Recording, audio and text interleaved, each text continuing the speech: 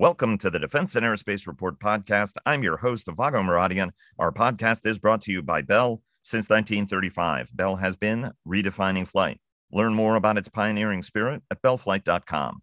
Citing Russia's invasion of Ukraine, Finland has taken the extraordinary step of formally requesting membership in NATO, a move that is expected to be mirrored by Sweden, another nation that has long prized its security autonomy. Russia has again vowed unspecific retaliation, whether against the alliance, Finland, or in Ukraine is unclear. Russia's war in Ukraine grinds on, with Moscow gaining ground in the east and Kyiv clawing back territory near Kharkiv as videos lay bare the barbarity of Russian forces against innocent civilians. CNN did excellent reporting linking the use of cluster bombs against civilians to a specific Russian general officer, Colonel General Alexander Zhuravlyov, the commander of Russia's Western Military District, who used similar tactics against civilians in Syria. This as Congress approved $40 billion in assistance for Ukraine, $7 billion more than the administration requested. ASEAN leaders met in Washington this week as tensions continue to rise in Israel, where 3 Israelis were killed by Palestinians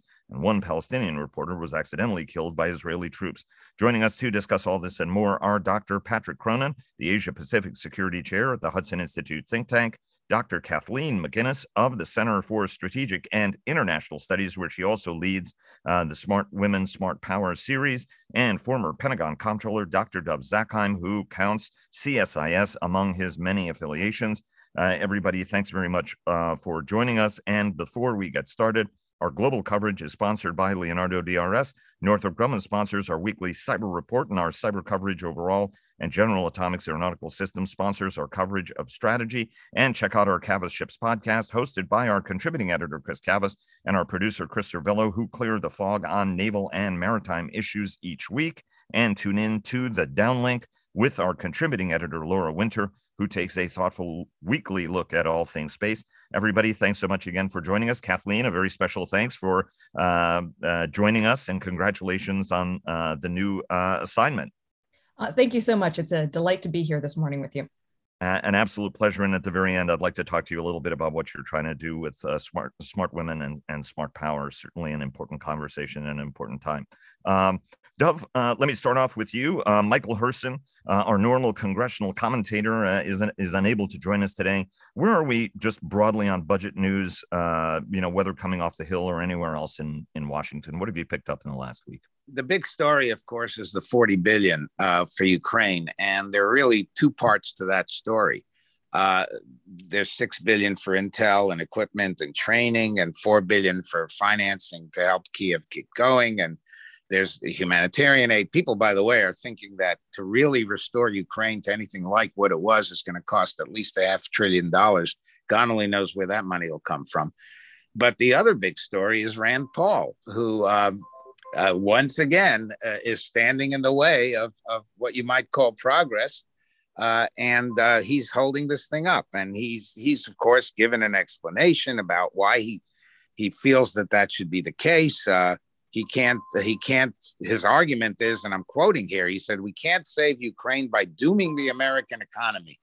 Well, I don't think we're going to doom the American economy, but evidently he does. And so that's holding things up. And one of the biggest problems with something like that, quite honestly, is that once again, just as the United States is working to restore its international credibility, something like this comes up and it hurts. And perhaps under normal circumstances 10 years ago, nobody would have batted an eyelash. They would have said, of course, it's going to pass. But right now, it doesn't look very good. And especially as you mentioned, with Finland coming in and Sweden probably coming in to NATO, this is just not the right time for this kind of holdup.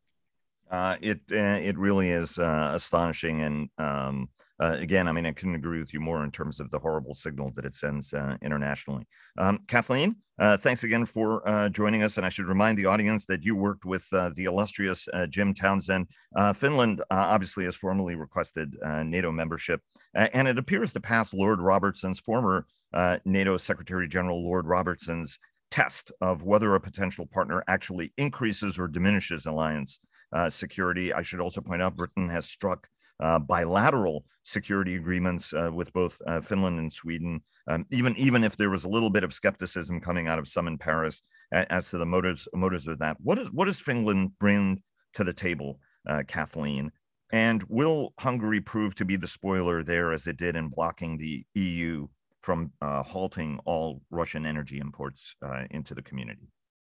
Well, I think the general consensus is that Finland brings a lot to the table. It is a very capable military. It's a well-established and healthy democracy. All of the NATO accession criteria have been met and beyond by Finland. Taking a step back, just a couple of years ago, Finnish public opinion for joining NATO was hovering at around 20 to 30%. And today that's at 76%. That's extraordinary. And so it really does signal this rapid geopolitical shift, what's happening across Europe and with respect to Finnish accession. So in terms of Hungary being a spoiler, there is obvious concern about that. There has been for a while. Hungary's Orban is sympathetic to Moscow and its intentions, but also watch this story closely, because Turkey has also indicated that it is not necessarily in favor of Finnish and Swedish accession to NATO. So it does seem like the diplomatic road to traverse to get Sweden and Finland into NATO may be a little bit more difficult than initially envisaged. Can I jump in here on this one, Vago? Yeah, of course. Go ahead. A couple of things. First, we shouldn't assume. I totally agree with Kathleen. This is not a done deal. And I think that is partly why Boris Johnson went ahead and sort of reached these agreements with Finland and Sweden, so that sort of as a bridge for whenever they will finally get in. Because the real question would be if they, if it takes much more time. They want it real fast, obviously. If it takes more time, it gives Putin more leverage. But I don't know that Sweden is necessarily going to jump just because Finland did. Everybody assumes that. But there's nothing like the same degree of support, public support in Sweden as there is in Finland. And that has been the case for quite some time, number one.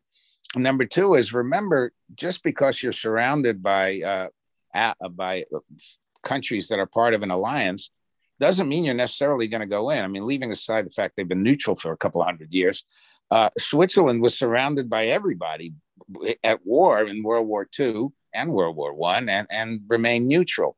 So in theory, at least, they could decide to become neutral, to stay neutral rather, or non-aligned as they call it. I wouldn't bet the family farm that'll happen, but one shouldn't rule it out entirely. I would be interested to see how the debate unfolds, although Carl Bildt, I think, is right. The notion of Swedish neutrality ended when Sweden entered the European Union, and its Article 42 clause is as strong in some respects, and some would argue even stronger than Article 5, which with NATO's Article 5. And Finland and Sweden are both EU nations as well. So I mean, they do fall under that, even if the European Union itself does not have the organized military capacity clearly that the NATO alliance has. Yeah, except opponents can stand it on its head and say, well, you see, we're already committed. Why should we join NATO with all the complications with Moscow that we'll have, since we already have this? I'm not saying it's necessarily going to be the case. I'd say the odds of them coming in are pretty good, but just don't get shocked if it doesn't happen as well. No, and we have seen the security debate evolve, right? I mean, it was running, under 50%. Now it's gone a little bit over 50%. And if you're, on the other side of the Baltic, it's very different than sharing 800 miles of border, more than 800 miles of border as Finland does. Kathleen, did you have something you wanted to add? Well, I just wanted to emphasize that Finland and Sweden have basically been, if not formal NATO allies, pretty close. They've been operating with NATO in contingency operations. They were with us in Afghanistan. There's strong partnership agreements. As you mentioned, there is the EU Mutual Defense Clause that they fall under. So there are multiple layers of strategic mutual security defense cooperation and operational cooperation as well. So yeah, I mean, I think Dov is completely right. I mean, at the end of the day, if this stalls, it may be, worth questioning whether or not, what is accession to NATO actually get them when they're already doing so much with NATO anyway. It does seem like on balance right now, they both governments are thinking that the rewards of NATO membership are worth incurring risks. But again, we'll see. And Sweden obviously has stepped up its game with NATO and the United States with a tripartite agreement among the United States, Finland, and Sweden that Jim Mattis signed a few years ago in Washington. And Sweden certainly been putting staff officers in Helsinki, Finnish staff officers, and in other parts of the Baltic region as well, in order to sort of shore up that interoperability side of the equation. Absolutely. And the other thing that I've been watching with great interest is these minilateral coalitions that are developing. So, there's always been concern that NATO's decision-making is going to be slower because you have to take decisions at 30 than the speed of war would permit. And so these minilateral groupings like the Joint Expeditionary Force that's led by Britain and is a really interesting way to begin solving that problem, because those minilateral coalitions can act more quickly than NATO might do so. And in fact, that's how NATO has been doing its operations for quite some time. With Libya, there's a small group, and then NATO falls on afterwards. So again, very interesting to watch this kind of development up in NATO's High North. Let me shift gears, Dov, really quickly. And Patrick, thanks for your patience. And I'm going to bring you into this in a second. Dov, Hungary has served two questions, right? I mean, how do the Russians respond to this, right? I mean, there's always a lot of saber rattling. And pretty much, I think we've concluded that every part of this war has worked against what Putin has said he wants, unless what he wants is to be further isolated and use that as a vehicle in order to increase his likelihood of staying in power, right? You can also look at it that way. He's not stupid. He's a very rational actor. He knows exactly what he's doing. His expectation was he was going to get away with it again, as he's gotten away with it every other time. How did the Russians respond to this? Because I think it's abundantly clear he doesn't have all that much bandwidth to respond to anybody else in the alliance with his hands full in Ukraine right now. And how does the alliance in the EU have to handle Hungary? Because as much as 29 of the nations may want Finland as part of the alliance or Sweden as part of the alliance, it has to be a unanimous vote. And Hungary can flunk both of them. And as we've seen, Orban pretty much is Putin's guy. And he's been paid for by Putin in part, right? At least if you believe news reports. And, always likes to stick it both to the alliance as well as to the EU. Well, he's actually been much more careful. I mean, he has formally at least gone along with the sanctions, even if he's broken them. But at least formally, he's gone along with them. But you got to remember, he's not the only one in this.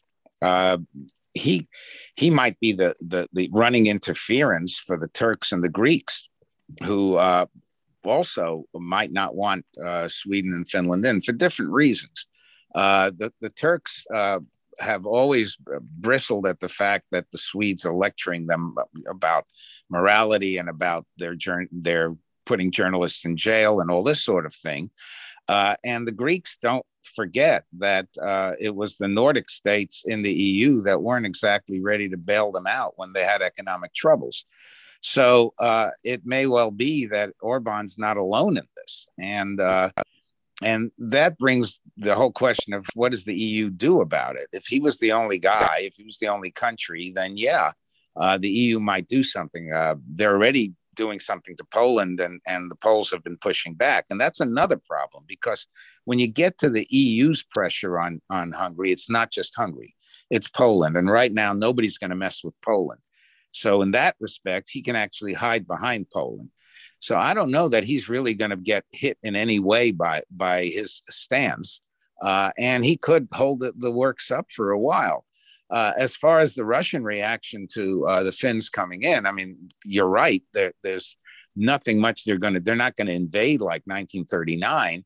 On the other hand, they could give the Finns the willies by building up even more in the St. Petersburg military district, and just simply giving them grief, maybe via the jamming them in some ways, virtual grief, as it were. There are things they could do to make life not impossible for Finland, but not very pleasant. Patrick, let me, Kathleen, do you want to have anything you want to add to that before I bring Patrick into the discussion? Because I want to get, his sense on sort of where we are and where we're going. Yeah, sure. Just quickly to add, one of the things that I am watching is, the preparations for the NATO summit in Madrid in June, and the extent to which NATO is going to reckon with this new strategic reality of Russia being a clear and obvious threat to the alliance and its integrity. So a lot of interesting things are going to be developing. Again, does Hungary play the spoiler in there? There's just a lot of questions right now. It's interesting times for sure. That's said with a lot of understatement. Patrick, one of the things we heard from Barry Pavel, who joined us of the Atlantic Council, who joined us yesterday, was Putin. What Putin loves are frozen conflicts, and his calculation is that he can outlast the alliance. He can sort of grind this out. The story starts to slide from headlines. Rand Pauls succeed in holding up aid. Hungary delays Finland from being able to join formally. And Putin smirks his way gradually to victory.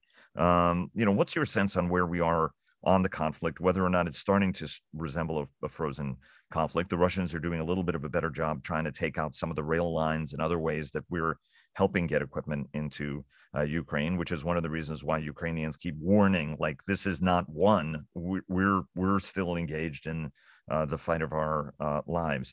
Where are we now? Are we heading toward a frozen conflict from your standpoint?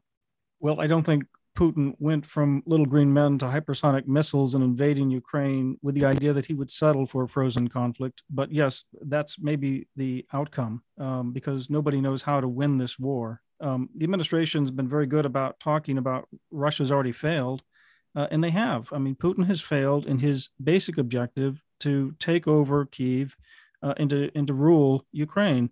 But this war will go on. Nobody knows how to win it. Meanwhile, the U.S. is very much focused on China and Asia and trying to make sure that we can work in both theaters, both Europe and Asia at the same time.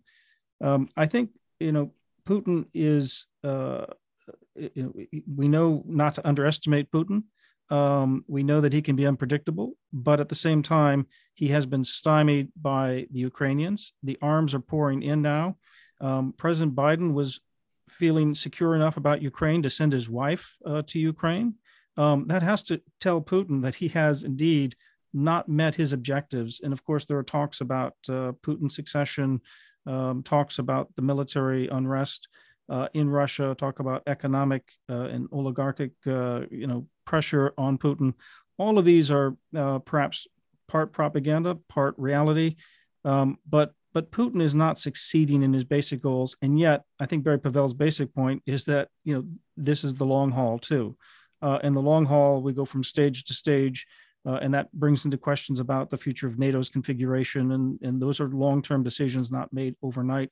Talk about the future border between NATO and Russia, talk about future nuclear stability, and ultimately talk about what happens after Putin and when does that eventually happen, because it may not happen for a long time still, or it could happen quickly.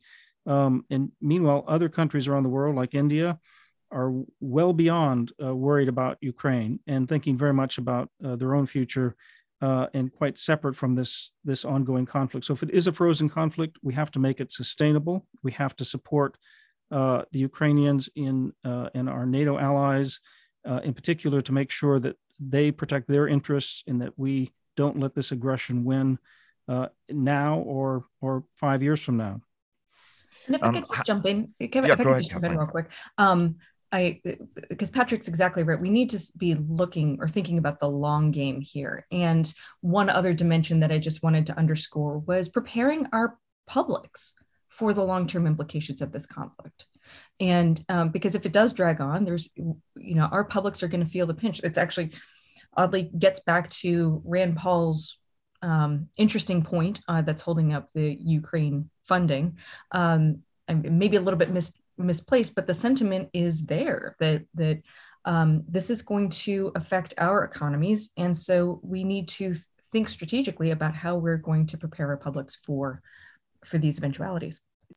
And I would just add, Vago, go ahead, on top of that, remember, it's not going to be so easy to prepare the publics. We just got out of Afghanistan. We have inflation that, maybe it's slightly tailing off, but every time somebody passes a gas station, they can see the $5 per gallon. And I was just in California where it's $7 per gallon. And so, big bucks that'll keep on going to Ukraine could become an election issue in 2024. And I could see at least one individual who'll make a big fuss about it, and his name's Donald Trump. Just on the size of the package, between 2002 or FY20 or 2002 and FY 2021, the U.S. spent $82.9 billion on the Afghan Security Forces Fund. And we're talking about $40 billion, half that in a very rapid time for Ukraine.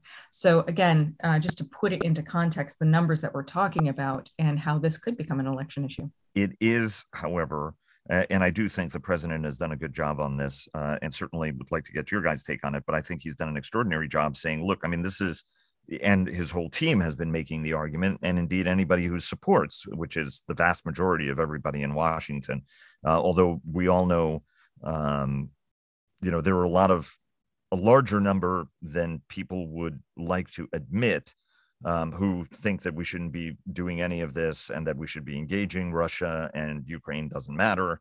This is very much about the rules-based order. The reason we created this from the ashes of World War II was for this exact thing not to happen again. And it is happening again in a scale and in a barbarity. I mean, honestly, watching the Russians fire their barrages looks no different than, Katyusha barrages in World War II in terms of the rocket artillery and other means. Let me ask you, and Patrick, I think it was a couple of weeks ago that you pointed out, right? It's actually fortunate we're not now in Afghanistan because it does free up a lot of bandwidth for us to devote to this particular challenge. How did the Ukraine war surface and make its mark in the ASEAN meetings in Washington this week, right? It's not often that you're greeted with a motorcade with, a Cambodian flag flying from its front left fender. Right. I mean, you have 8 of the 10 leaders of the Association of Southeast Asian Nations, ASEAN, at the White House for the first time ever. Philippines have just elected new president, Ferdinand Marcos Jr. He's sent his foreign minister, and Myanmar was disinvited because of the junta and its brutality right now with its civil war. But this is still an unprecedented opportunity for the United States to forge ahead, not just with ASEAN as an organization, but really with the individual Southeast Asian nation leaders, and to give them, the face time with the president in the White House, something they've never had before, is really how the administration's approaching this. So Kurt Campbell and other senior officials preparing the president for this summit was all about saying, look, you have access. You understand our politics now. You have our phone numbers. And we're gonna make this relationship work for you. And we really care. This is not an episodic sort of one-off relationship. This is not a transactional or unidimensional relationship. But in the meantime, your question about Ukraine is that, the president's going to tell them what our goals are in Ukraine, and it'll be very much what he has said in public. And meanwhile, he's going to let his intelligence community speak out, which is what they've been doing all week. So if you've been watching the news about, for instance, Bill Burns's remarks saying, look, there's no way the Ukraine war is going to erode Xi's determination to get control of Taiwan. Avril Haines, the DNI, testifying before the Senate Armed Services Committee this week, and said the same thing, essentially, that the forcing unification on Xi's terms is still China's main aim.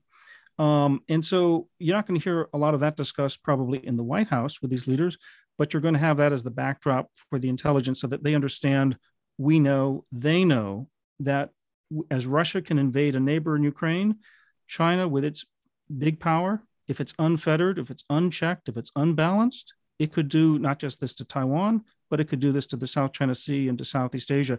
And that's why you see big countries like Indonesia suddenly moving to secure the Natuna Islands with a new special economic zone, backed by maritime security. It'll be reinforced by a bilateral Garuda Shield exercise that the Army does with the Indonesians this year. Thailand, we had the first joint strategic and defense dialogue between our two countries here just leading up to this summit. That's kind of building back after the 2014 coup that happened in Thailand with our ally. In Vietnam, we had the prime minister here has spoken out about the growing relationship between the US and Vietnam. And although Marcos didn't come to the White House, the reality is that the expectation is that we're going to continue our security and defense ties with the Philippines, despite the populist politics that come in and out of Manila. So all of these are very good signs that the United States is poised to strengthen relations with Southeast Asian nations, that we want to engage ASEAN. And by the way, and this is a point in foreign affairs by Ambassador Bilahari Kausikan, the famous sort of Singapore outspoken ambassador, who says, look, ASEAN risks irrelevance if it doesn't keep strong ties with the United States, because it's the strong ties of the United States that gives ASEAN some leverage over China. So this is a very important relationship between ASEAN and the United States and between the Southeast Asian leaders in the United States. I couldn't agree more with that assessment. And Patrick, give us kind of a quick update on North Korea, right? Tensions increasing. We heard that from the Japanese last week, and now an acknowledgement that they finally had a COVID case. I know that your commentary is going to go beyond that, but. Well, no, but COVID has been a mystery in North Korea. We've been wondering what effect does it have on North Korea. Now they are no longer concealing the fact that it is spreading, that people are dying of COVID. And in fact, that the 25 April military parade was very likely a super spreader event that has led Kim Jong-un himself to wear masks now for the first time in sort of a public session. And so it's not stopping the missile test. It's not going to stop. It may slow down when we see a seventh nuclear test.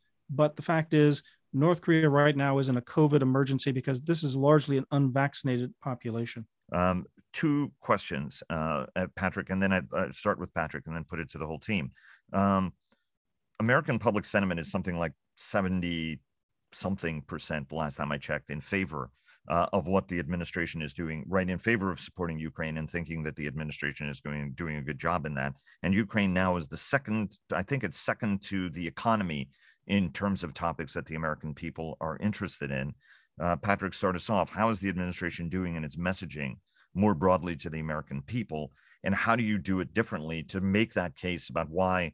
I mean, in my view, this is part of strategic deterrence. There will be a price to pay for standing up to Russia, just like there will be a price to pay for standing up to China. Both of those prices are a lot cheaper. Whether if you add 100 billion or 200 billion or 500 billion to American defense spending, it will be a lot cheaper than any war that we're likely to fight. Within the span of 12 weeks, $500 billion in damage at least has been done to Ukraine that we can see, right? 600 billion was the estimate, as Dov mentioned, right? Is the administration doing as good of a job in making this broader case? And would love to then get Kathleen to bite this apple and then Dov. I think it's done a very good job, but American public is only so interested in sustaining thought and dialogue about any issue, especially a war that's occurring, overseas. So the reality is that this gets left to the military and the professionals and the diplomats and the economists and other people who have to work in the field and make these connections. But I think the fact that the White House has been consistently messaging the growing list of ways the United States government is supporting Ukraine, and it's gone step by step to increase the military aid, the humanitarian aid, and I think that has been reflected in the fact that there's been broad support all along the way, and that's partly because of the success of Zelensky in rallying the world behind his cause, that this was naked aggression against Ukraine and it must not stand. And I think that basic principle will hold until or unless there's some major deviation or crisis from that perception. Kathleen? I agree with Patrick. I think the administration has done a laudable job of explaining the stakes and why it's pursuing the strategy that it is. But again, as these things go on, publics tend to lose attention. And furthermore, we've engaged in two major wars since September 11th and a number of relatively minor contingencies. And these wars haven't really affected the American public in really meaningful ways. There's a lot of discussion about that. Well, this is going to pinch economically. That said, this is always a problem, right? There's no, when war starts to hit home, these are central challenges that every administration in these kinds of positions faces. So again, I agree with Patrick. They're doing a great job. It's just, this is a very, very tough situation to explain in the long term. And they're going to have to factor that in now. Dov? Kathleen is right. The issue is a matter of time. This is not going to be an issue in the congressional elections. It isn't up to now. And there is bipartisan support, but Washington is not the country. And as this drags on, this could well be a major issue, not so much because of Ukraine itself, but if inflation persists, prices remain high, you can see where some candidates will exploit what we're doing for Ukraine and saying, you see, the Democrats are wasting money while ignoring inflation and making life miserable for Americans. And this is not, 1941, when, if you remember, it wasn't until Pearl Harbor that Franklin Roosevelt was really able to pull the country behind him. He was doing all sorts of things like Lend-Lease, which Congress just passed, but the big bucks were not being spent in any way like they would be once the war began, because we hadn't been attacked. So I think Kathleen is onto something, and 2 years can be a very long time in politics. As I've been making this case for a long time, with his domestic agenda and Build Back Better stalling, the version of FDR that Joe Biden should be emulating is the wartime leader. That's focus on the national security elements of it. There you will be able to make progress, both with Democrats and most Republicans, even if the Rand Pauls of the world are impeding that progress. Dov, let me give you a second bite at this apple and then get everybody to quickly talk about the UK Japan security agreement. You wrote about it in The Hill today, so I commend our audience to check out the new Anglo-Japanese defense agreement. Is a message to Moscow and Beijing, and fully agreed. And I should point out that the United States Navy struck a tripartite agreement, I want to say about 5 years ago. Lung Aquilino was the N3, N5, as I recall then. He's now Indo-Pacific commander. And that agreement involved the Royal Navy, the United States Navy, and the Japanese Navy to deepen the strategic partnership among the three. Dov, start us off why this agreement is so important. Well, it brings Britain squarely into East Asia. Britain is not part of the Quad, but India will remain on the fence, I think. And Britain already has a similar, Japan rather, has a similar agreement with Australia. But the fact that you now have a European power so firmly committed to the same aims as the United States, Australia, and Japan in East Asia is a very, very big deal. And yes, this is not the Britain of 1902. It's Britannia doesn't rule the waves anymore. But don't minimize Britain's power. And it just complicates calculations in Beijing, not just with respect to Taiwan, which seems to have been the target in East Asia that the two prime ministers are talking about. And I'd point out, I love Alung Aquilino, and he's a very capable four-star, but it's one thing when you reach an agreement at that level and another thing when you have two prime ministers announcing an agreement. So this is quite significant. It's going to get China thinking twice, I think, about Taiwan, about the East China Sea, and about the South China Sea. It reinforces what we're trying to do in a very, very visible and important way. And that agreement was among the services specifically. I just had interviewed Lung at the time the agreement came out, because obviously his and his British and Japanese counterparts were key in it, but completely understand that a head of state agreement is different.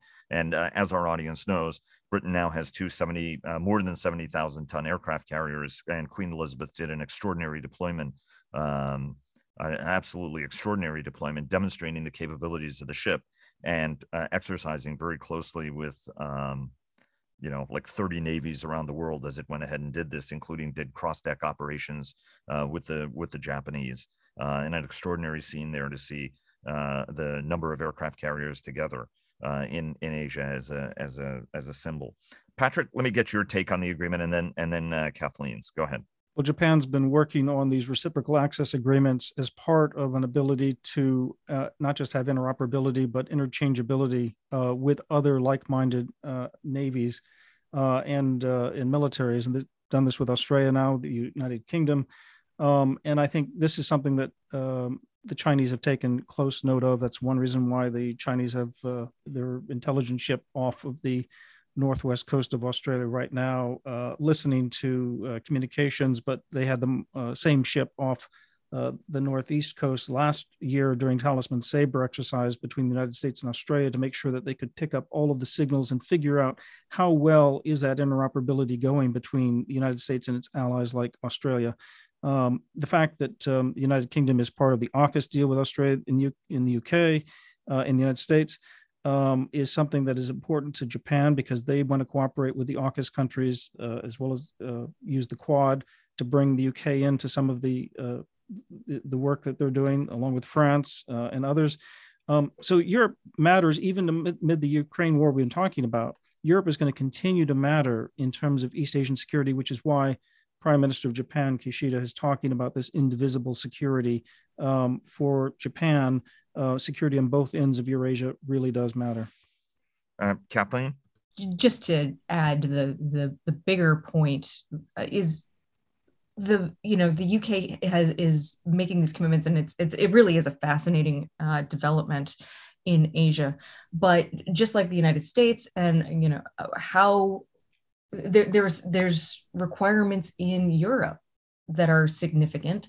Does the UK have the force to be able to respond in both theaters? Are we looking at a political move that could, as the National Defense Strategy Commission put it in 2018, referencing the US, do these commitments, could they possibly lead to a situation of strategic insolvency where a country is unable to meet the commitments that it's made because it just simply doesn't have the military capabilities to do so? Again, it is a really fascinating development. I think that it is definitely worth paying attention to, but again, against with the broader context of European defense capabilities and the aggression in Russia, the question of overstretch is going to be one that defense planners need to look carefully at. Vago, could I just come in there? Yeah, go ahead. Yeah, I mean, Kathleen makes a good point. Obviously, London's got to be concerned with Northern Ireland, with Scotland. I mean, with its economy and Boris Johnson's future, all of that's very true. But one thing that we must remember is that when you think about Britain bringing the Dreadnought Trident carrier submarines online by 2030, and that's moving ahead forward, as well as the capability in cyberspace and in outer space, you can see how UK, France can play a big role in both regions, even with their own economic and political problems at home. I agree that these nations can walk and chew gum. We didn't raise France's role. I know that we've talked about it a number of times on this program, but as we see agreements like this, Patrick, let me put this to you. Does the Quad need to be the six and have France and Britain be part of it as well? Well, there's a reason why France and Japan are cooperating closely with Five Eyes countries on intelligence, because if you look at the capabilities that the Indo-Pacific Command is trying to bring into the use for contingencies like potentially Taiwan, they're trying to do three things, right? They're trying to see, to blind, and to kill an adversary, an aggressor. And to see, you start with that sharing of a common operating picture. And that's where, France is part of that common operating picture. They're contributing to that through adding to the Five Eyes agreement.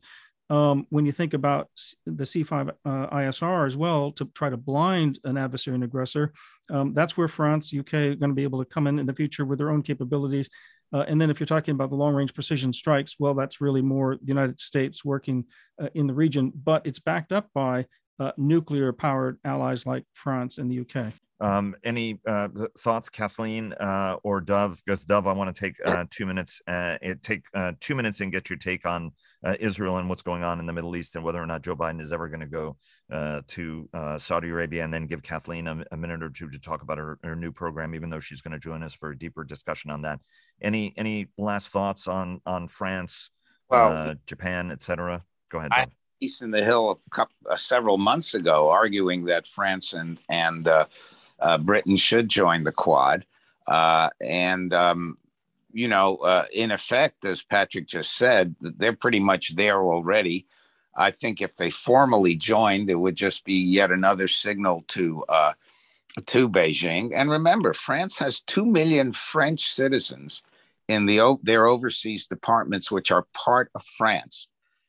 We tend to think about Guam and over Pacific parts of America. We are not just a Pacific power because of California. We're a Pacific power because of Guam and the islands out there. And it's the same with France. And they should be part of the Quad, as should Britain. But until that happens, I think this web of agreements and cooperation that Patrick just outlined is just getting stronger and stronger, and it gets Beijing's attention. Kathleen, last thought, anything you want to add to that? I think Patrick and Dov covered it pretty well. Anything that gives Beijing more pause is probably a good thing. I think it's remarkable, again, given what's happening in Europe, how much consensus there is on the need for these kinds of operations and agreements in the Indo-Pacific. So interesting thing to watch. Indeed. Dov, really quick, unrest in Israel, unsettling. Bibi Netanyahu in the wings, hoping to be vaulted back into power. Where are we? And let me also cue up the Saudi Arabia question. Pretty extraordinary snub. The president of the United States is supposed to have been going over there, and my mother. I am not the diplomat that my mother was, right? I think it's somewhat unconscionable because clearly the United States wants to further the dialogue. The president's saying he wants to go. The Lloyd Austin's visit was rejected, and now this has been rejected. Walk us through what both of these storylines mean. Yes, there's a lot of news coming out of the Middle East. First of all, Mr. Erdogan said on Friday, that's today, that he doesn't support Sweden and Finland coming in because, and I'm quoting here, they are home to many terrorist organizations. So it isn't just Mr. Orban. This is going to be a problem. That's number one. Number two, the other story coming out of the Middle East is that the ruler of the United Arab Emirates has passed away, and his brother, no other than Mohammed bin Zayed, is now going to be the ruler of the Emirates. That's a very, very big deal because Mohammed bin Zayed has been the voice of the Emirates anyway, but now he is the ruler, and that has tremendous degree of significance, and not just in terms of protocol. The issues with Israel and Saudi Arabia are really pretty grave. The Saudi situation was I don't recall the administration ever formally saying that Biden was going to go out there. But that was a very, very hot and heavy rumor. And clearly he's going to be out in Israel. And one would have thought that the jump from Israel to Riyadh ain't that far. But he's not going to do that. And that's just going to exacerbate what's already a very, very prickly relationship. And if he wants Saudi Arabia to produce more oil, he ain't going about it the right way. Israel's got its own headaches. First of all, the journalist Shireen Abu Akleh, Palestinian American who was killed, you said that the investigation, seems to indicate the Israelis were behind it. It's much more complicated than that. The Israelis are saying, we want to look at the bullet that killed her, and we'll be able to figure out whose gun fired it. The Palestinians are saying, no way, you guys killed her. And it turns out that there was a firefight. She was 600 feet away from where the firefight was taking place, and we just don't know. So that's a mess. There have been demonstrations in Jerusalem over this when she was being buried. There already is tremendous unrest on the West Bank and inside Israel itself because of the Palestinians are those who've been killing Israelis and Israelis retaliating. And on top of all of that, even though the Bennett government, this coalition government, has survived at least one no confidence vote, and the Ram Arab Party which left the coalition, is now back in the coalition. It's still not clear whether these guys can survive. And if Mr. Netanyahu takes over, then the mess just gets worse. Dov, thank you very much, and thanks very much for the clarification and the greater insight. And my mental image of where we were on that story was obviously a little bit dated. Kathleen, congratulations again on the new program, and very quickly tell the audience why it's so important and what you're trying to accomplish. Thank you. I have joined CSIS as the director of the Smart Women, Smart Power initiative. And the starting point for us is that people are policy. And in order to have the kind of national security, foreign policy, international relations culture that we want to see, if we want to be able to come up with the kinds of creative solutions that we need to have when it comes to strategic competition, we need to make sure that we have inclusive, representative teams that are able to bring their best selves to the decision-making table. So we have a high-level speaker series that we are going to be continuing with. I'm running a podcast that is going to be teasing out the extent to which having gender differentiation at the decision-making table actually affects decision outcomes, and if so, why? If not, why? But again, we're trying to tease all this out so that we can understand how to make our organizations and how to make this organizational culture in this world of national security more effective so that we can meet today's and tomorrow's challenges. Kathleen, we wish you fair winds following seas. Can't wait to have you back on to have a deeper conversation on those issues. Everybody, thanks very much for joining us. Really appreciate it. Hope you all have a terrific weekend, a great week, and look forward to having you back on again next week. Thanks a lot.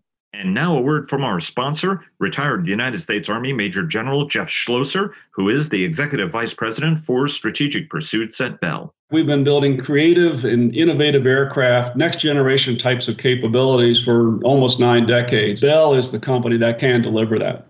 Thanks very much, sir. And thanks to all of you for listening. Please follow our daily podcasts and visit the Defense and Aerospace Report website to subscribe to our weekly newsletter. Follow us on Twitter, like us on Facebook at Defense and Aerospace Report, and check us out on LinkedIn. And stay tuned for our weekly cyber report sponsored by Northrop Grumman. Thanks again to Bell for their generous sponsorship, and we'll see you again tomorrow.